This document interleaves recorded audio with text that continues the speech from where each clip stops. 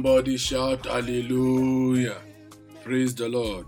Beloved, we are all welcome to episode 11 of the season 3 of Biblical Phronesis. In the past 3 episodes, we have examined knowing yourself as a leader, knowing your leadership context or situation, and comparing yourself with your leadership context. In fact, comparison of your leadership context and your identity was the focus of our previous episode, that is episode 10. In this episode, we focus on adjustment.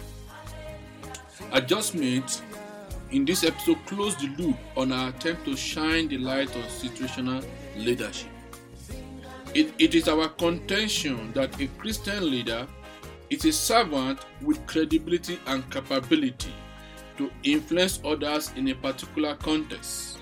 Beloved, usually if comparison between the identity of a leader and the context is made, there may be a need for adjustment on the part of the leader. This is the focus of this episode. When leaders find themselves in a situation where they do not match the ministry context, adjustment is required. Adjustment is inevitable. Adjustment is mandatory. So you may ask, what necessitates this adjustment? Some of the things that may require the adjustment will include 1, a slight or a minor to extremely poor fit to the military context when a leader compares identity with the military context. A major reason for the mismatch is often linked to a poor leadership selection process. Beloved, in fact, the literature reports that few churches know how to look for leaders, or better still, few churches know how to place their leaders. Fewer churches also know what to look for in a leader. As a result, they often make poor decisions in the selection process, especially when the Holy Spirit is not allowed to guide the process. Our central question for this episode, beloved, is how should leadership adjustment be done when it is very, very clear, it is incontrovertible that adjustment is necessary? So how should it be done? And another question we should really attempt to answer or reflect upon is, what should a leader do when they find that they do not fit their current military context? When a leader finds that you do not fit your current assignment, either in a parish or in a big organization. So this is the central question of this episode. The leader, such a leader or such a person, myself inclusive, can consider 3 options. We start with option number 1. Option number 1 is you must start from yourself. Prayerfully start from yourself. You must adjust your leadership style. When a leader's style or value does not align with the leadership context, the fellow should try to adjust the situation with the help of the Holy Spirit. You cannot do it alone. What should the leader adjust then? The leader can start by adjusting values. If, for example, there are mismatch between core values, you need to find out why is that mismatch.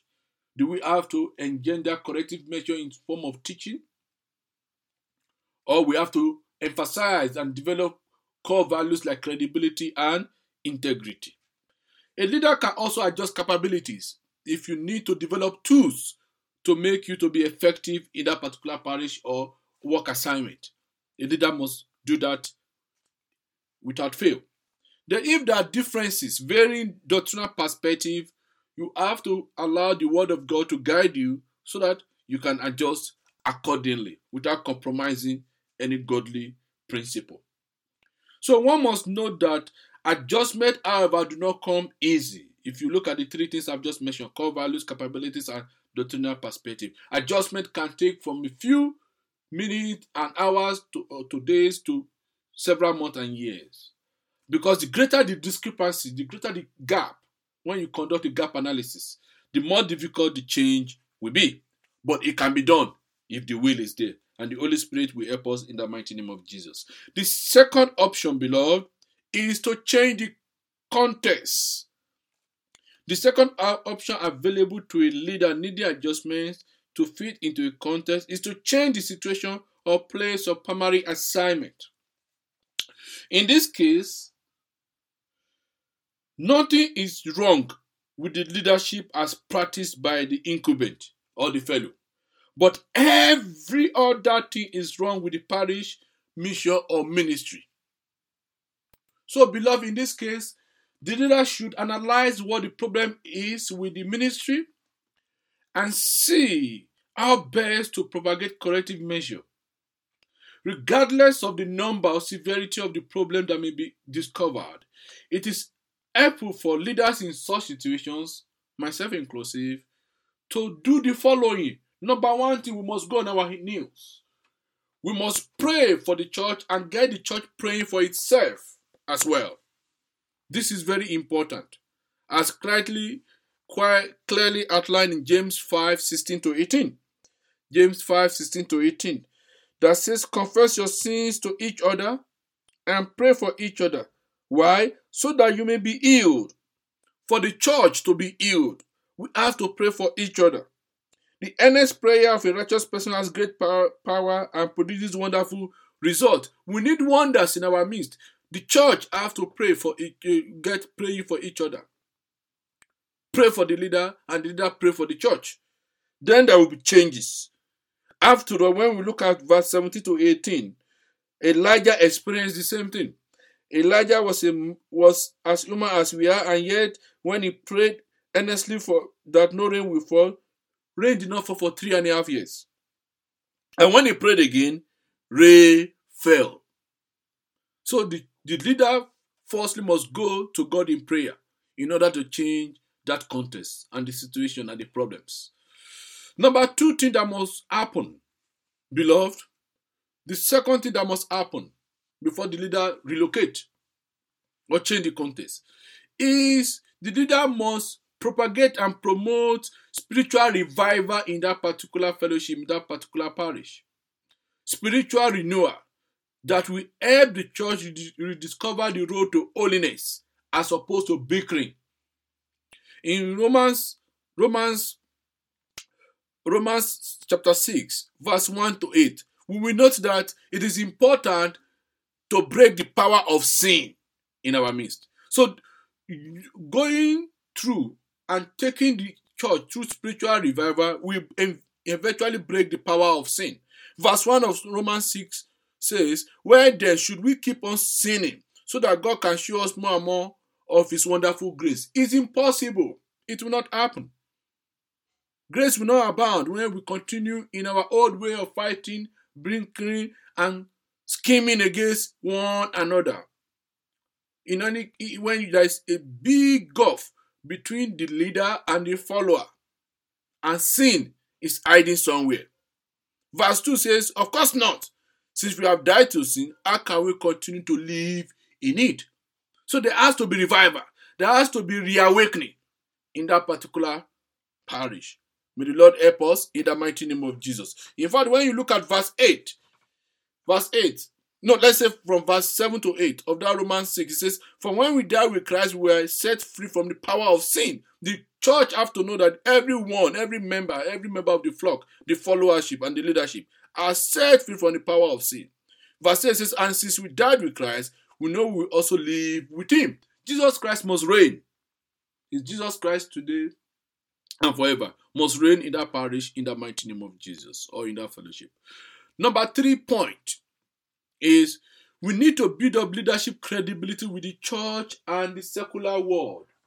People around us, people in the fellowship must see credibility, integrity, must see godliness, must see competence, must see courage in that leadership, in that particular church, in that particular congregation.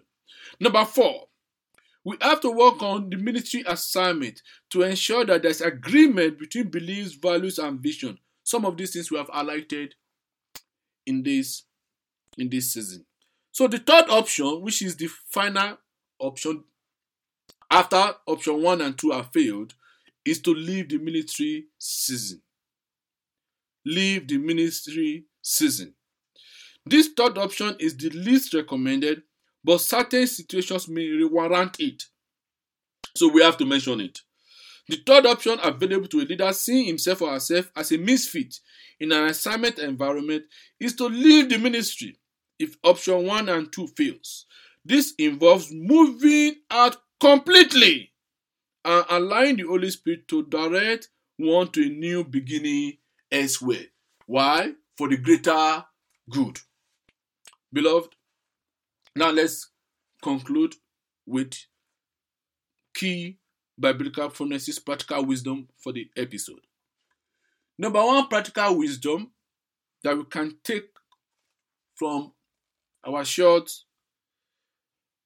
exposition on leadership adjustment is when a leader is a misfit in a contest, such a leader must adjust. You cannot continue doing the same thing and expect a different result. It doesn't work. It defeats rationality. Number 2, adjustment in leadership placement can be internal or external to a primary place of assignment. I repeat, adjustment in leadership placement can be internal or external to a primary place of assignment. And the final biblical phronesis.